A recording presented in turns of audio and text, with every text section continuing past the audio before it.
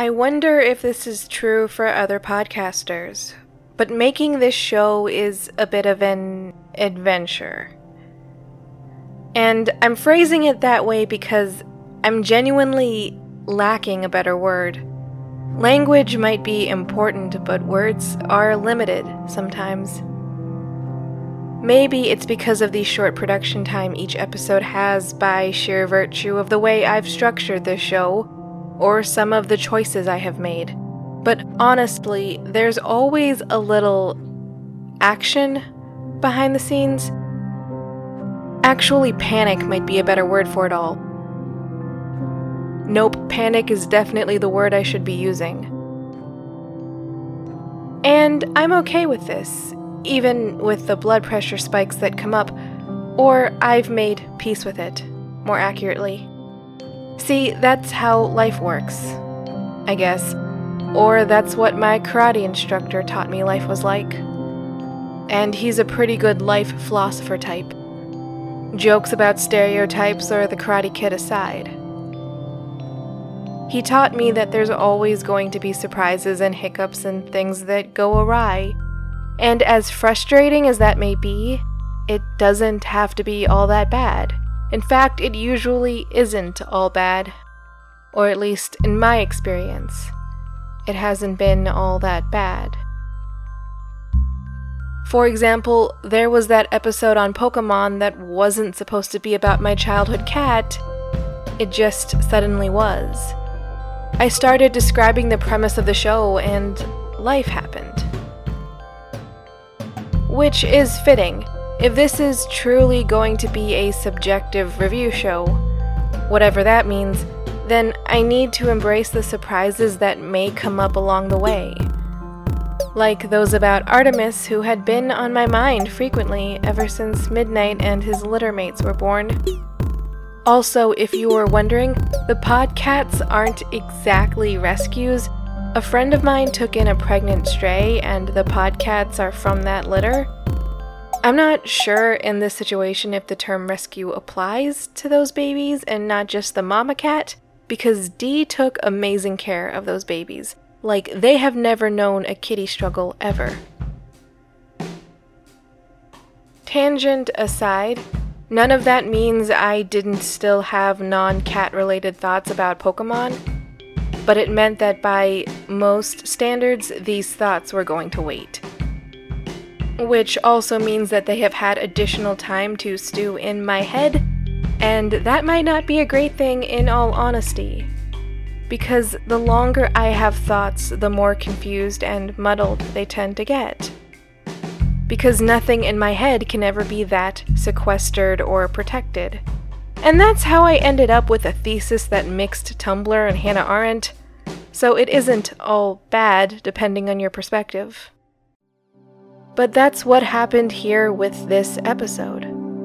I had a thought about Pokemon, refined it enough for an episode, and then put it back into the mixer to see what would happen. And to be more specific, what happened was this weird marriage of two somewhat unrelated topics. Well, they're kind of related, but not. I'm probably forcing it a little bit. Hi, it's Em. Welcome to episode 38.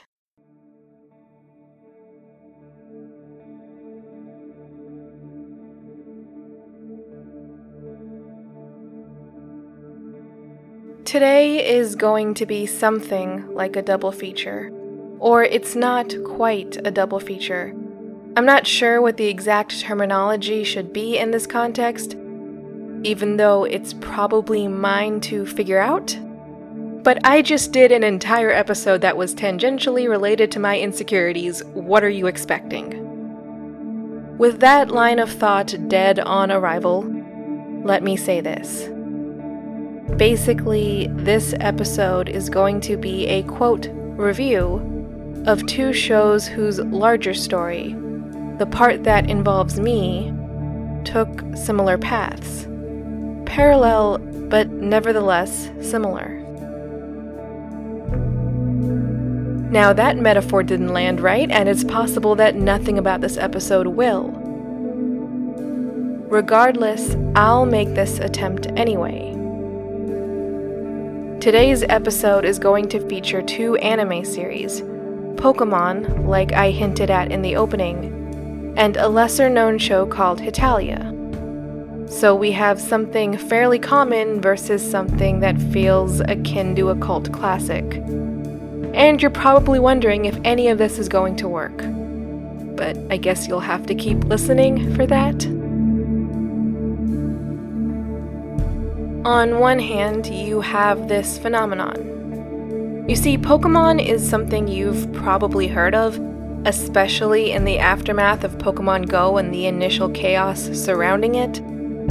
But the television show, or most if not all of its iterations, followed Ash Ketchum on his many misadventures in the course of becoming, or trying to become, a Pokemon master. Let's not focus on his fail rate despite the temptation. Look, we all know it's not easy, even for the best, never mind the best intentioned.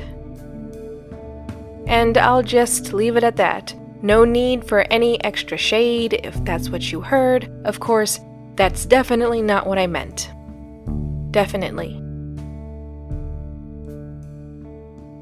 On the other hand, you have Hetalia, which is not so famous and in some ways not so straightforward. The easiest way to explain the premise of Hetalia is to bring up the question, what if all the countries of the world were cute boys? And a few cute girls.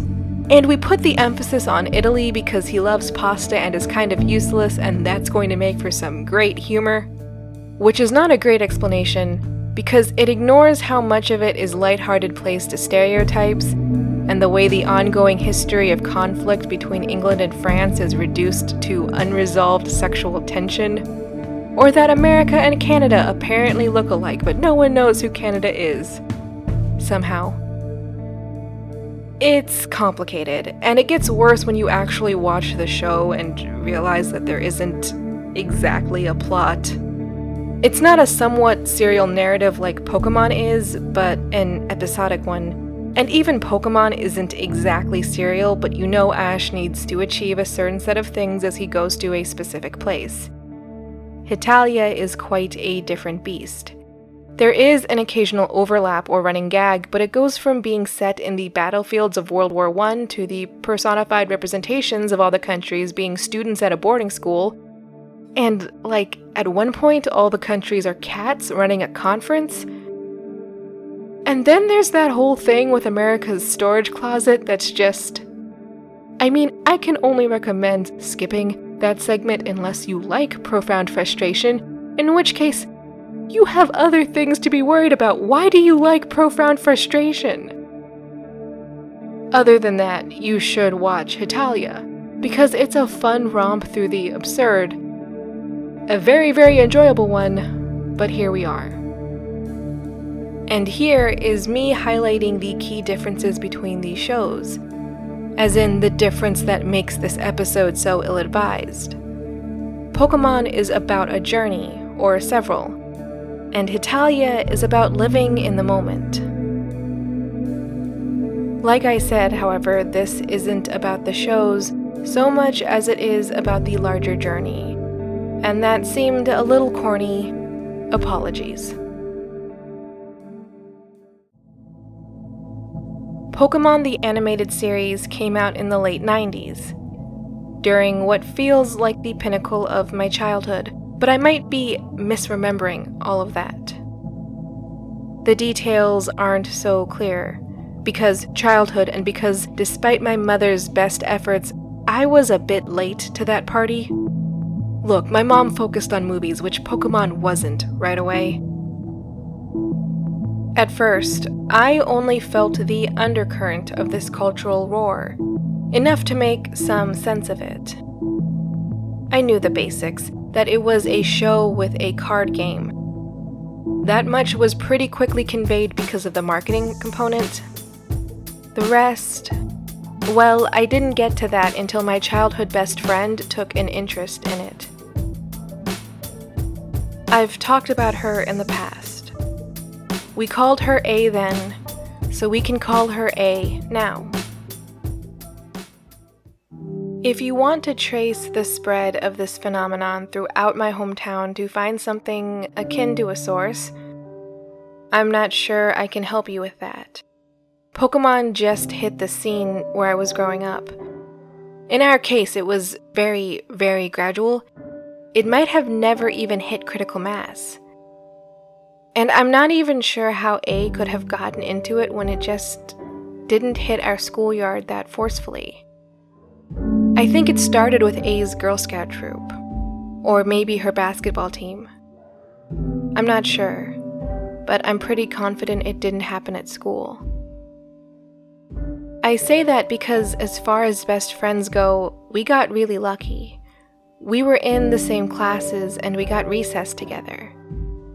And then, on top of that, we went to each other's houses about every other week, alternating between homes.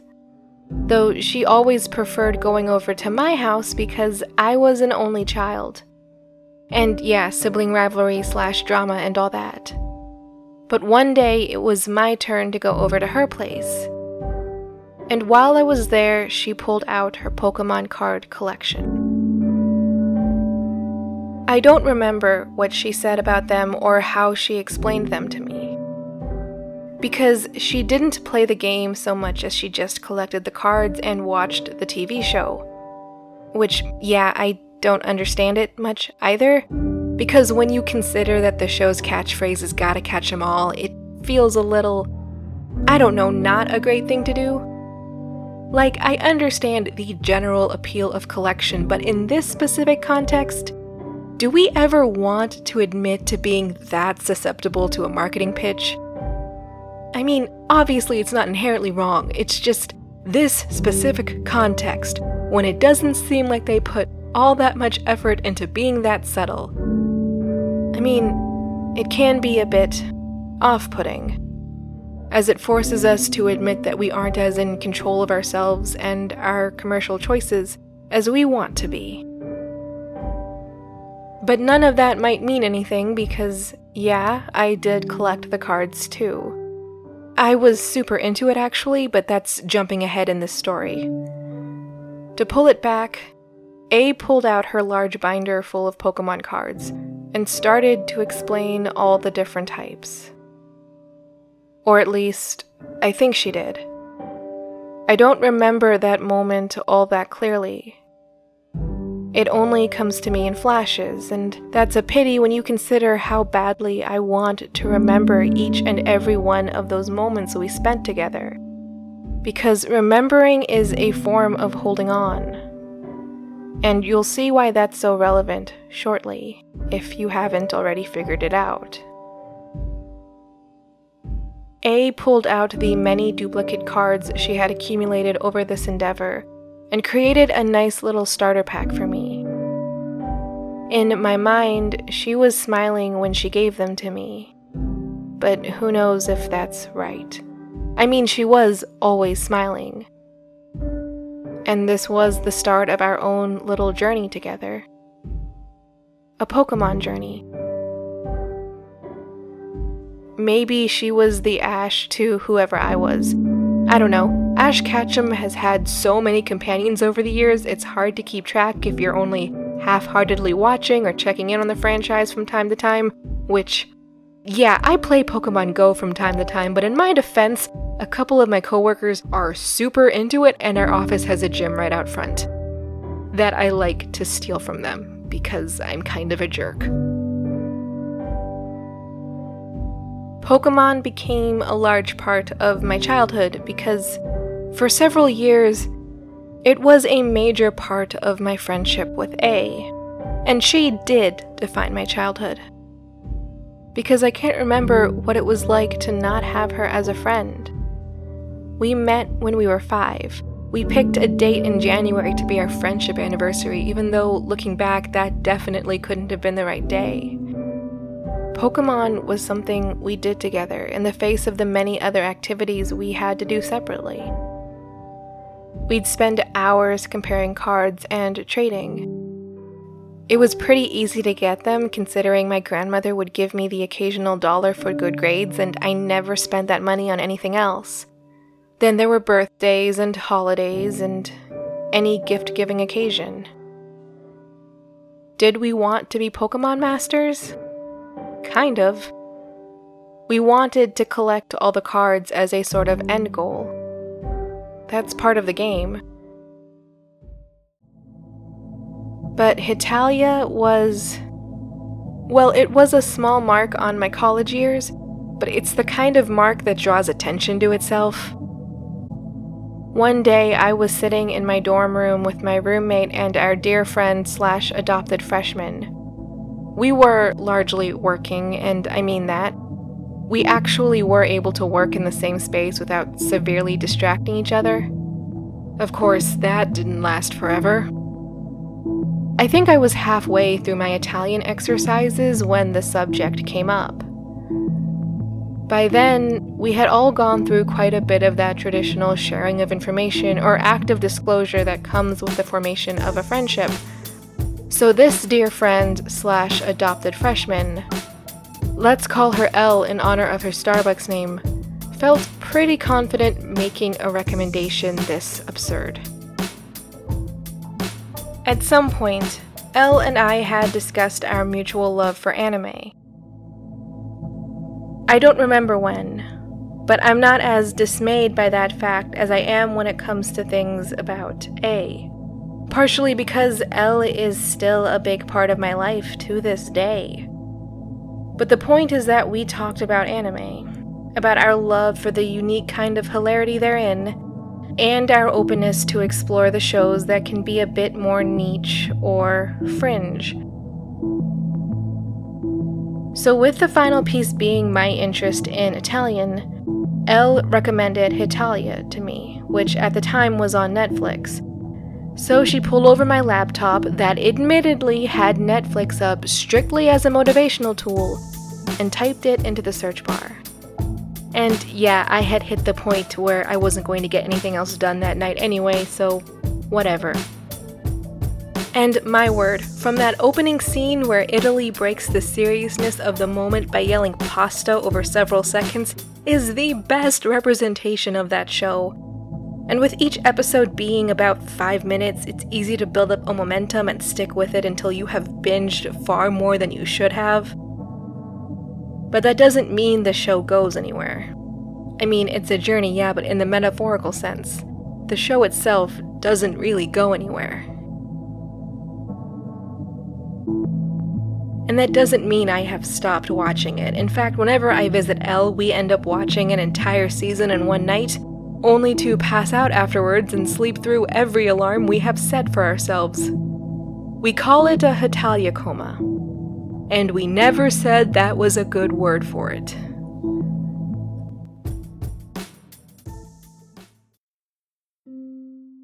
Pokemon isn't that much a part of my life anymore.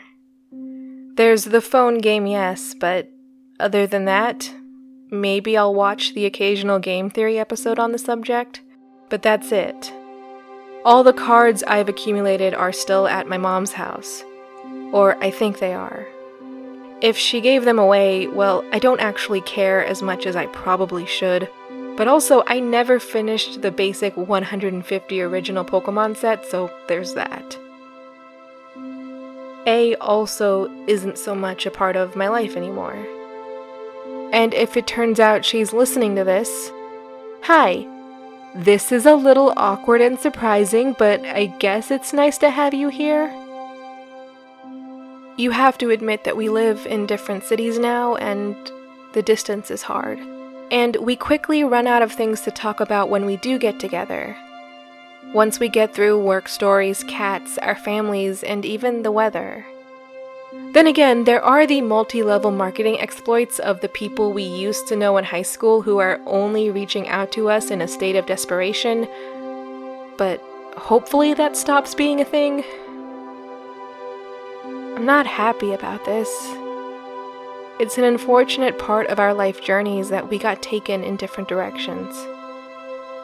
But even Ash Ketchum and his companions are each on their own journeys. They just happen to line up for a few episodes, but that couldn't last forever. Insofar as there is a lesson to be learned from Pokémon the Animated Series, which you might not think is true, maybe you think it's all about merchandise, and to that I say fair enough, but the stories we encounter can mesh with our own, creating new ones. So insofar as there is a lesson to be learned from Pokémon the Animated Series, it is that the journey of life is one that comes not just with ups and downs, but also with different people at the various stages in your life. People come and go in your life because, really, even if you are in the spotlight of your own life, everyone is the main character of their own stories, and they'll be led in different directions as their plots demand.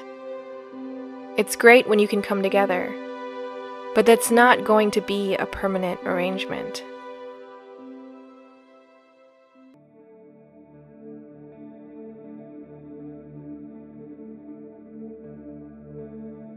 Of all the lessons or takeaways I will ever discuss on this show, that one might be the hardest or the most unsettling for me. Because given my personal history, there's obviously going to be an inclination to want to hold on to people. After all, I didn't get to go through the normal losses of childhood that teach you how to process losses, that come when friends move schools or a teacher has to go on maternity leave in the middle of the year. And I don't even know if that last one is technically normal. I just didn't have any of that. My dad was sickly, so for me, loss equaled death. Death included a deep pain for whoever survived the person, and that pain was a weight I wasn't sure how to bear. Add to that, A visited me when I was keeping vigil over him in the hospital, and that A was the only friend of mine who was there to support me at his memorial service/funeral, and I still don't know why the difference in words meant so much to me at the time, but she put up with it. In this, it was clear to me that I could always lean on her, and I wasn't sure what I was going to do if that crutch was taken away. But then our journeys kept going, bringing us to the crossroad that was college, also known as that moment when I was given a chance to leave Arizona to find some shred of my own happiness, or a happiness that came on my own terms. Of course I took it.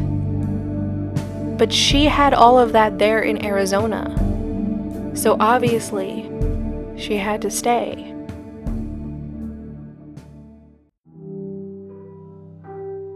Admittedly, even if I was happy to leave Arizona, once I was gone, I still thought about it. I still missed the parts of my life there that were good, which highlighted the movement of my life. After all, I was moving away from it, despite my attempts to hold on. And handling those memories over and over again was only causing them to fall apart. I was lost. I was hurting. But I couldn't stop moving. There was always another class, another assignment, another dream to pursue. Not even that. There was always the knowledge that I couldn't go back to Arizona. It wasn't really movement. It wasn't really a journey. It was looking back at one that had already happened and wondering how it was I got here.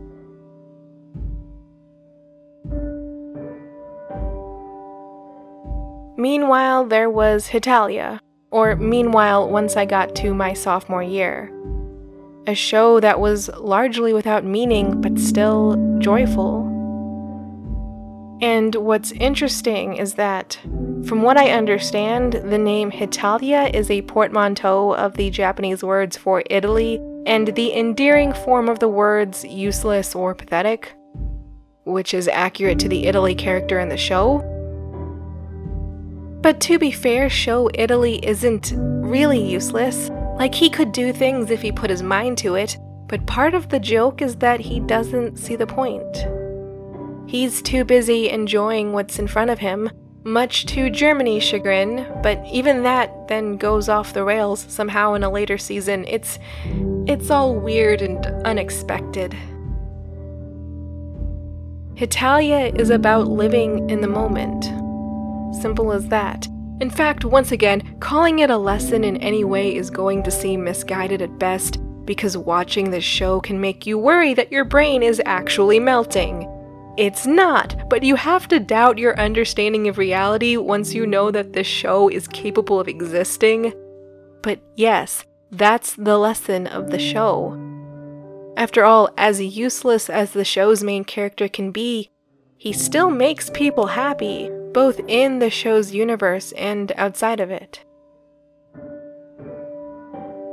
It is worth noting that once I got to college, my forward momentum, by some standards, had stopped.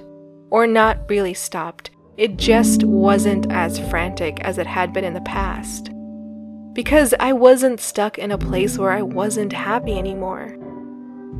Instead, I found a place where I could safely grow into myself, trusting that acceptance would follow in the circle of people I had accumulated around myself. It wasn't easy to settle down and think of this new place as home, but it was inevitable in so many ways. After all, with enough laughter, any place can become home. When you consider all the hijinks Italy gets into in the show, it makes me wonder where it is I got this conclusion. I mean, I doubt ideas could ever develop in a bubble. At least, I don't think it's possible, but who knows? To source every idea someone has had would take a lifetime of dissection, which is just not practical. But then again, people don't live in bubbles, so that's a point to my suspicions, I guess. But you can argue that either way until you are blue in the face. The question is, what does that get you? A sense of pride if you turn out to be right about the argument even having an end to it rather than dragging on? Maybe the real question is, what are you missing out on if you get too focused on achievements or journeys or anything of that sort? Those things we are taught to strive for, lest we be, in an endearing way, pathetic and useless.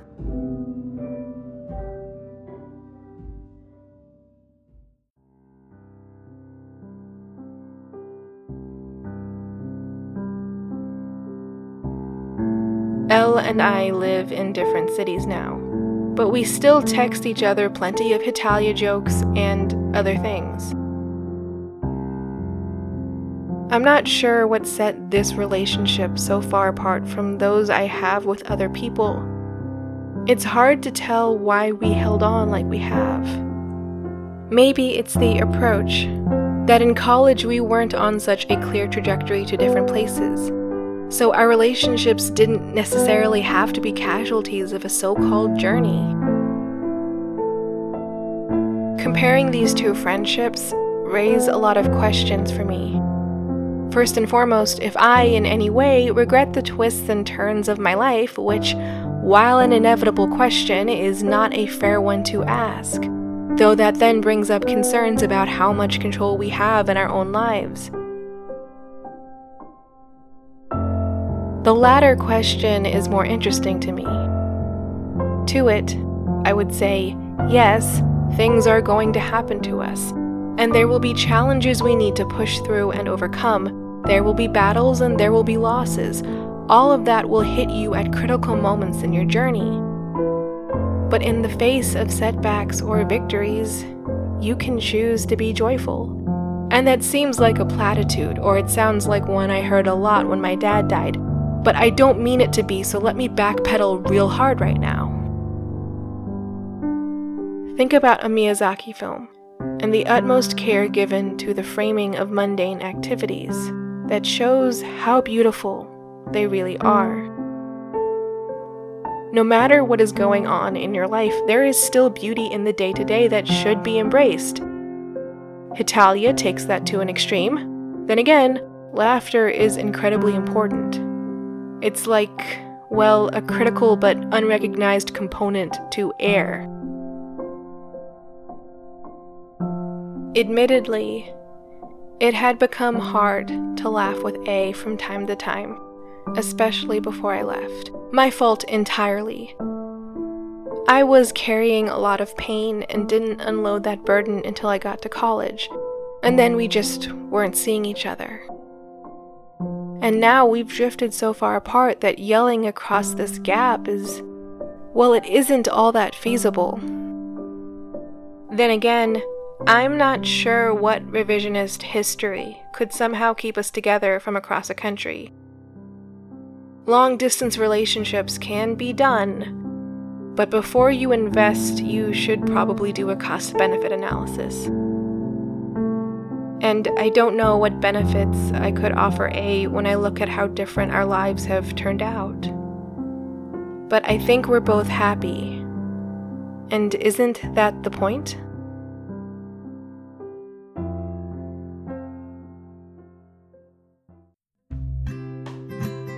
Oh hey, I've still got that new audio drama, The Oracle of Dusk.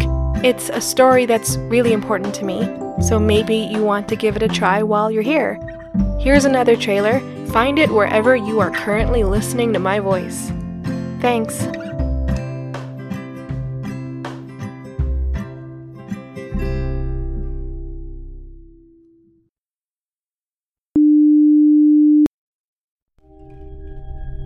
I can't make you listen. I can't make you do anything. If I am a guide, then you are my client. And you are free to ignore me at any time. And you will ignore me when it becomes too much for you to bear. And then you will come back when the curiosity tips the scales the other way. I am here for you. It's hard to believe that when we don't even know each other's names, and when we didn't choose to work together. I can't fix much. Call me Delphi. Now, return the favor, and tell me, are you listening?